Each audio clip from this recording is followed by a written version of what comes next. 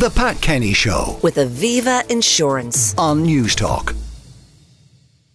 Now it's a great pleasure to welcome our Friday Forum panel, and they're all A-listers. Eoin O'Brien, who is of course Sinn Féin TD for Dublin Midwest and goes on and on about housing and wants to be the next housing minister, and we need houses.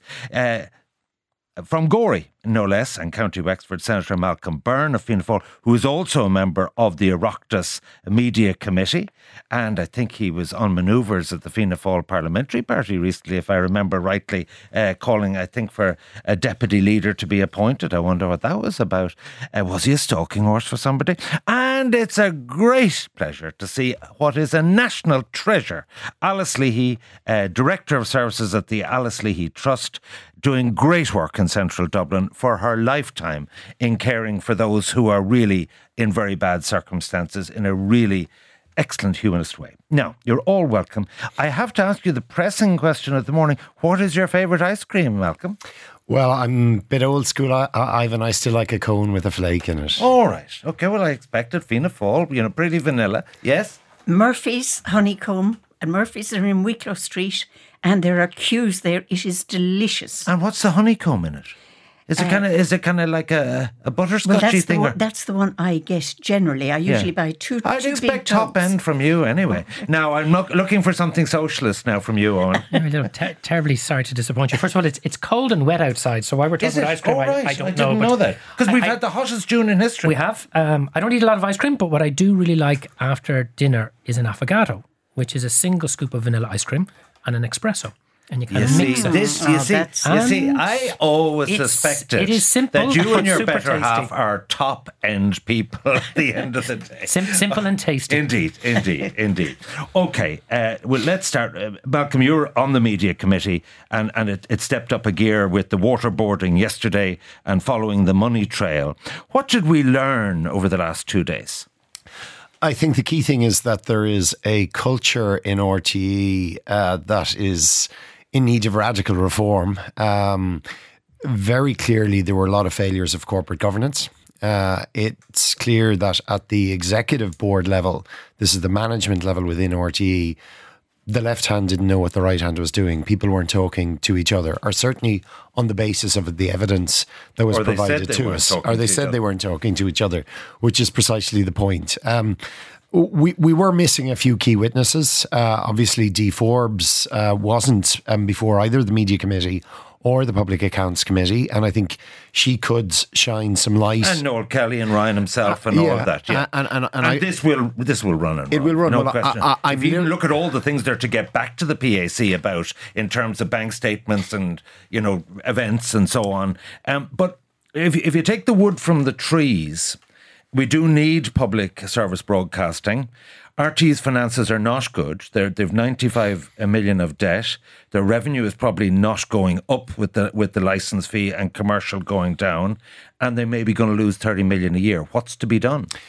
So the Oireachtas Media Committee had actually been debating all of those issues over the last 2 to 3 years. And in fact, we even had a session scheduled for Wednesday week on the issue of sports broadcasting. You'll be aware of some of the controversy around GAGO and so on. And that's still going ahead because we still have to look at that broader picture, because public sector broadcasting, whether it's provided by RTE or by News Talk or by local radio stations, is incredibly important. So we can't lose track of the bigger picture. We can't lose track of the excellent work that's being done by the staff out in RTE, who are continuing to put out quality programming and have done this all during the periods. There is a report from an expert working group on Catherine Martin's desk around the future funding of RTE and public sector broadcasting, and she was due to bring a paper to Cabinet on that. I think, though, the difficulty is it's just going to be extremely difficult, especially when people are in some cases struggling to get the €160 to pay the licence fee. Until we are able to have trust again in RTE, it's going to be very difficult to talk about licence fee reform. If this was the HSE, the FAI, the IFA, or any organisation, there is in this modern world the responsibility for the culture of corporate governance comes from the board. I just can't get over how Moya Doherty waltzes in yesterday, 8 years chairperson, knew nothing, know nothing.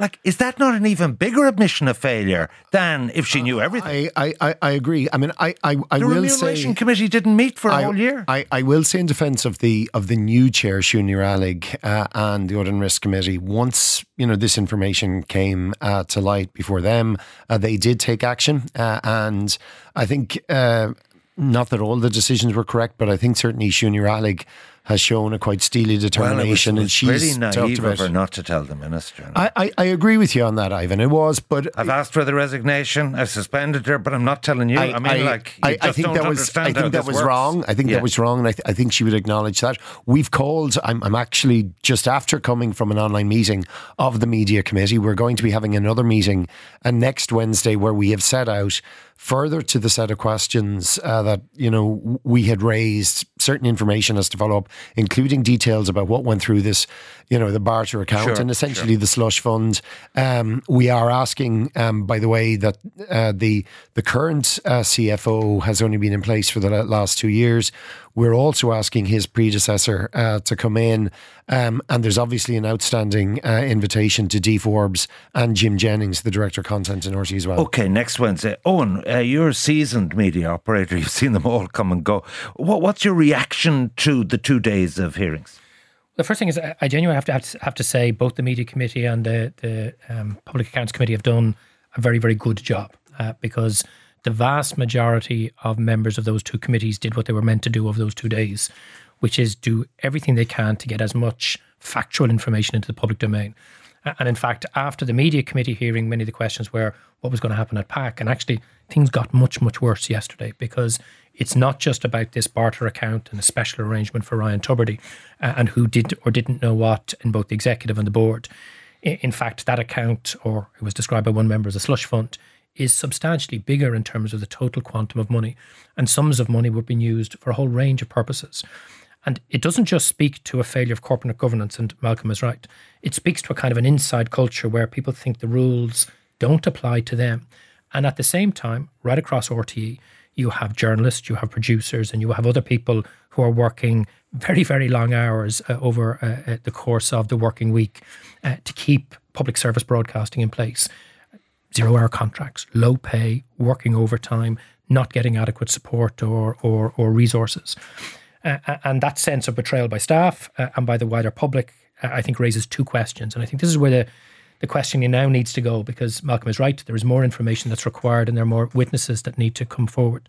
But for me, there's then two other questions. Who is going to be held responsible? And what are the consequences for those failures? Because it's not enough for us just to be told what happened. We need to know that if you break the rules or if you act in ways that are not acceptable by whatever set of rules or standards, then there are consequences. And then the other thing is, how are we going to make sure this never happens again? My preference is, in the first instance, through the exchanges with government ministers and with the relevant committees, that RTÉ brings forward a set of proposals to radically restructure its governance to ensure that, for example, it's not possible for people not to know. It's not possible for information to be withheld. So I think that needs to happen urgently. And I think if that are you calling for heads there? My strong view is, if we are saying, and I think there is a general view, that what happened was unacceptable. What happened in terms of the misleading of the Dáil previously, senior members of RTÉ came to the Public Accounts Committee and misled the Dáil. That's a matter of fact. It seems from the information from Did members they more of the board, conceal than deceive? They misled. There's no question of it. They also misled the public. This is saying that there was a 15% pay cut when there wasn't, pleading poverty when there was opulence, that kind of stuff. Likewise, they misled the public. They misled their own staff. And while clearly Dee Forbes, if you read the media coverage and the commentary and some of the answers of the committee yesterday, is at the centre of the firing line, she's not the only person who's responsible for all of this. And I'm not going to get into naming who should or shouldn't face what consequences, but there has to be consequences. And I think in fairness to the two committees who have been addressing this, I think they'll have a sense. Okay, at so the end the of this. Cabinet are maybe incorporeally or whatever looking at a government. You said all the work of the committees are looking at a government. If Sinn Féin were in government, what would you want to see? And do you have a view in Sinn Féin? Because I'm telling people Sinn Féin are going to be leading the next government. Do you have a view about the licence fee? Do you have a view about public service broadcasting? Or are you open on these questions? No, I'm a very, very strong supporter of good quality public sector broadcasting. And notwithstanding the very significant problems within RTE and criticisms that many of us have with RTE, the principle of public sector broadcasting is one that we will defend. I also believe there does need to be serious consideration about how we put the public service broadcaster on a sustainable financial footing. Does that mean raising it from 160? That's not the only option that's on the table. And again, as Malcolm and his tech taxes or something like that. As Malcolm and his committee knows, there's a range of options. They're much more expert on this issue, including my own party colleagues there, than I am. But what I would say is this: it is going to be very hard to have that conversation about the long-term sustainability of public sector broadcasting if we don't fix these other issues. And there's a danger here, because there are actually people out there who don't think we should have any public sector broadcasting. They think our media should just be private sector led, like the US with all of the dangers, or like Italy with all of the dangers that you have there. And therefore I think it's incumbent, first of all, on RTE in the first instance, and they have been slow to put information in the public domain. They have been slow to outline what the reform plans are. They have a job of work to do to convince us that they are up for the job of really serious structural reform, accountability, and ensuring consequences for those responsible. The more work they do on that front, publicly, transparently, with government and with the relevant committees, the more credible they'll be. Then the less level of government intervention. But if RTE don't get their house in order, both government and the Oireachtas are going to have to intervene at a heavier level. And therefore, I think the ball is clearly in RTE's court. And I'd like to see the committees continue to do the good work they've done to date. But more terms and conditions. But public sector broadcasting, Ivan, is essential for democracy. And Eoin is right. If you look at where you see support for public sector broadcasting withdrawn, you tend to have weaker democratic institutions, and you tend to see people like Eoin and myself not held to account. Our in some episodes sense of reruns of Dynasty public service broadcasting is 2FM they're public not. service broadcasting. They're not either. But news and current affairs and ensuring sport. But does it need to be slimmed down to maybe a publisher model with just that core? I'm on it, and we've debated this, and in fact I think there is a consensus moving towards a publisher broadcaster model. I think there were two interesting things that were done in the budget that maybe didn't get as much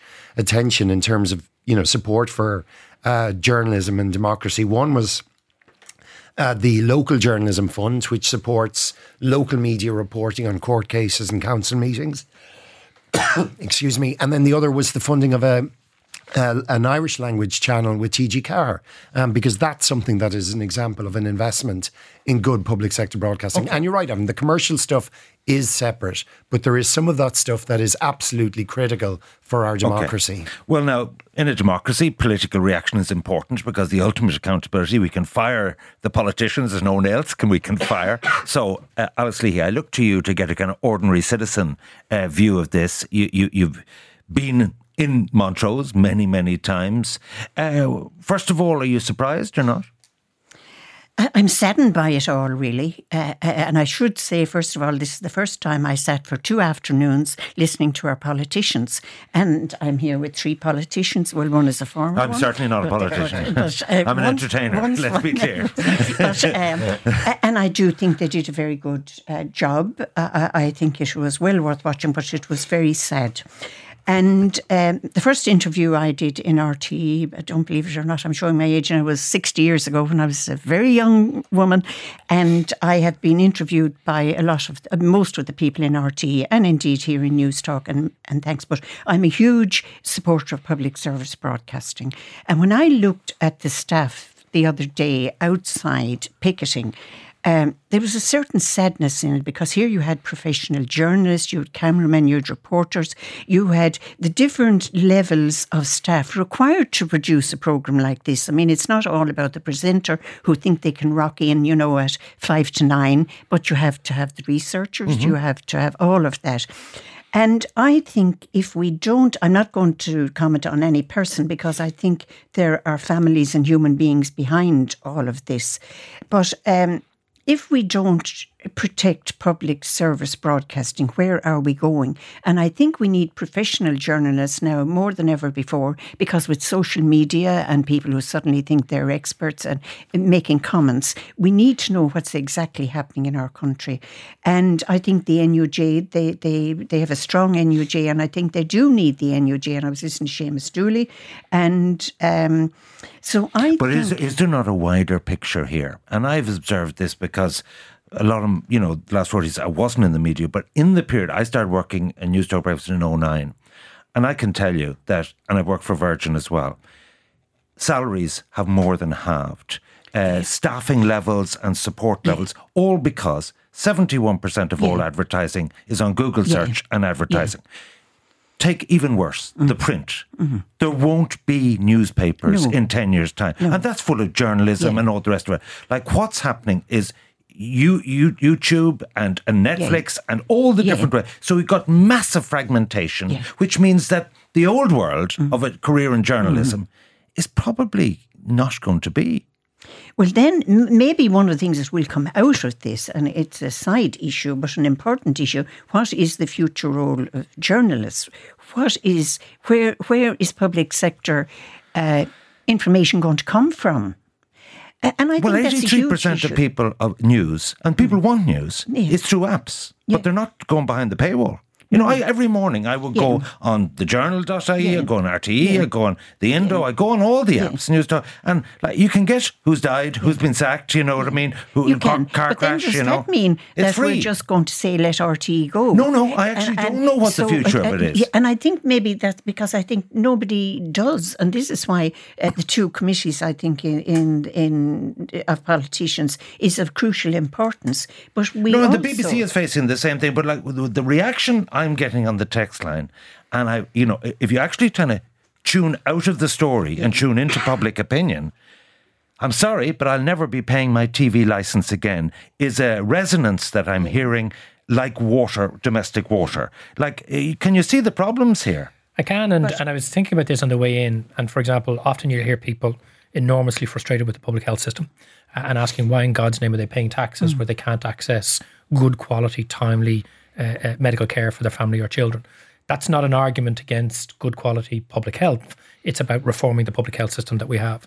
I suppose I make the same argument in relation to public sector broadcasting. I fully understand anybody who's struggling with very, very significant cost of living rises, and €160 is a lot of money for a family on the edge.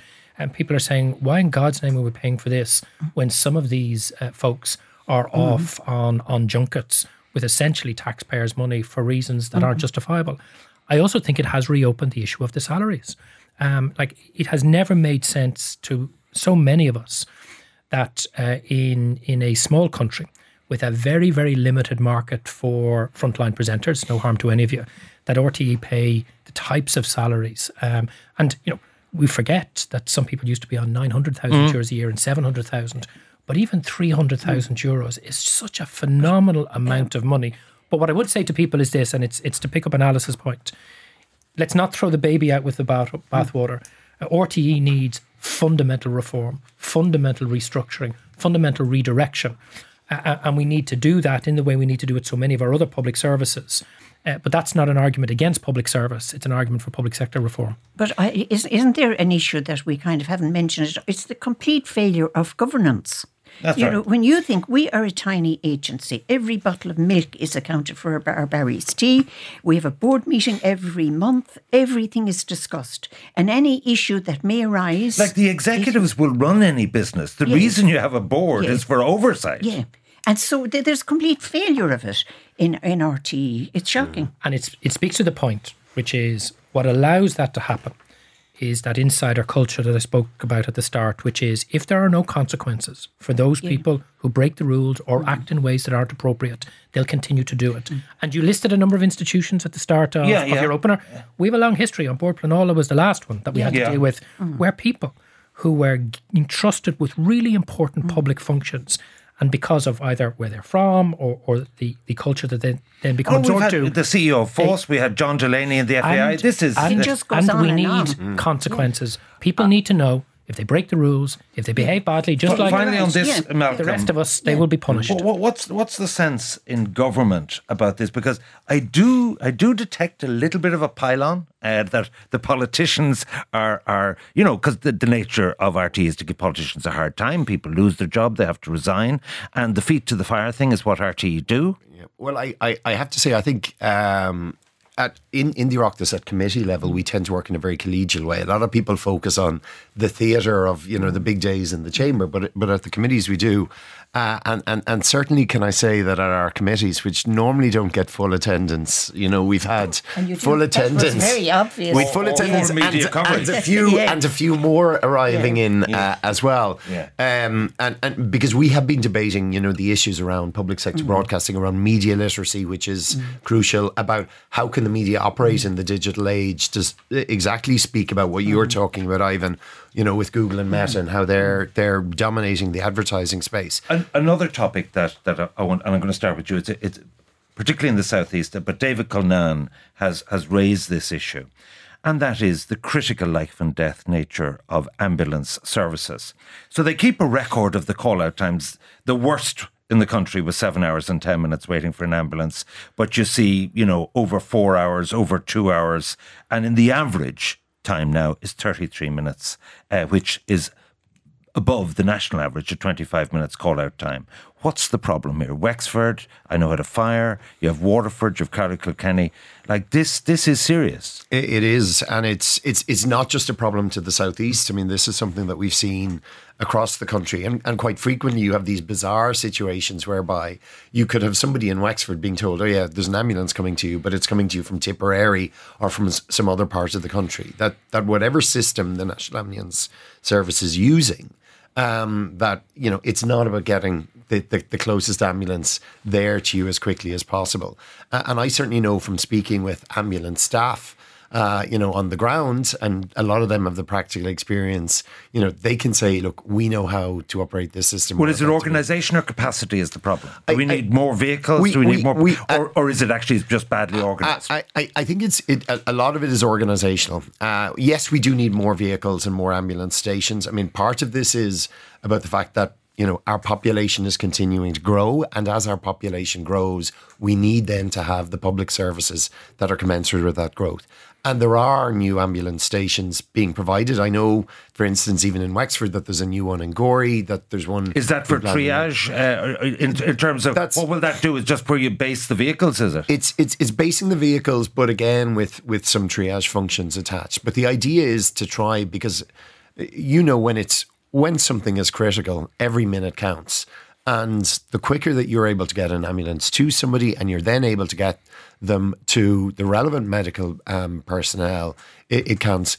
And yes, well, there are some examples of very good ambulance times.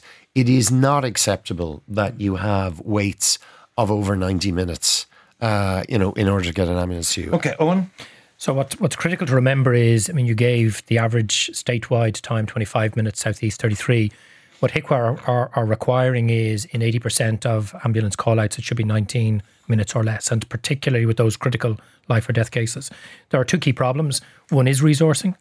There isn't an adequate workforce plan. We've been calling for the Minister to set out a 5-year workforce plan to ensure that we do have the staff and the vehicles. There's also another problem at the hospital end because of the crisis in our A&Es. Waiting times, or turnaround times as they're called, when the ambulance gets to the hospital, in many cases are lengthening. That means ambulances are sitting in a car park with a patient in it trying to get into it. Yeah, they can't actually get into the building. That's a real problem. But there's a third issue, which is, and David Cullinane highlighted this as well this week, which is obviously because of inflation. There have been budget overruns. That includes in the National Ambulance Service. And the HSE is now being required by Minister to have cost containment plans. And the big question is, with respect to the National Ambulance Service, if we already have a situation where the statewide average is above what HICWA says is required, we need to know urgently, are those cost containment plans going to apply to ambulance services? Are they going to further constrain capacity and their ability to respond to people in life and death situations? And therefore, I actually think government has a lot to do. We need that 5-year workforce plan.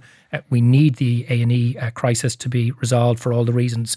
And we also need to be ensured that, particularly at a time of a budget surplus, things like life and death ambulances aren't going to be even more negatively impacted by cost containment plans. Alice, we have a minute left. Well, if it's an organisational issue, surely that means people must sit down and look at it and try and get things moving. And of course, there has to be a difference for geographical reasons, people in remote parts of rural Ireland and people in the city. So this needs people to sit around a table and hammer this out and make sure things improve. And also there is the issue, as I would agree with everything the two speakers have said, but I think there's also, if you're waiting for an ambulance, 3 minutes can feel like an hour. It is, and the stress that puts on people. So I think there needs to be a real conversation and something done about the organisation of the service. Okay, my sincere thanks to Malcolm Byrne, Alice Leahy and Eoin O'Brien. Look forward to talking to you all again. And I must talk to you, because there's a housing crisis but a planning emergency. I'll talk to you separately, Eoin, about that. Whenever you want. Exactly. The Pat Kenny Show with Aviva Insurance on News Talk. Exactly. A lot of problems there.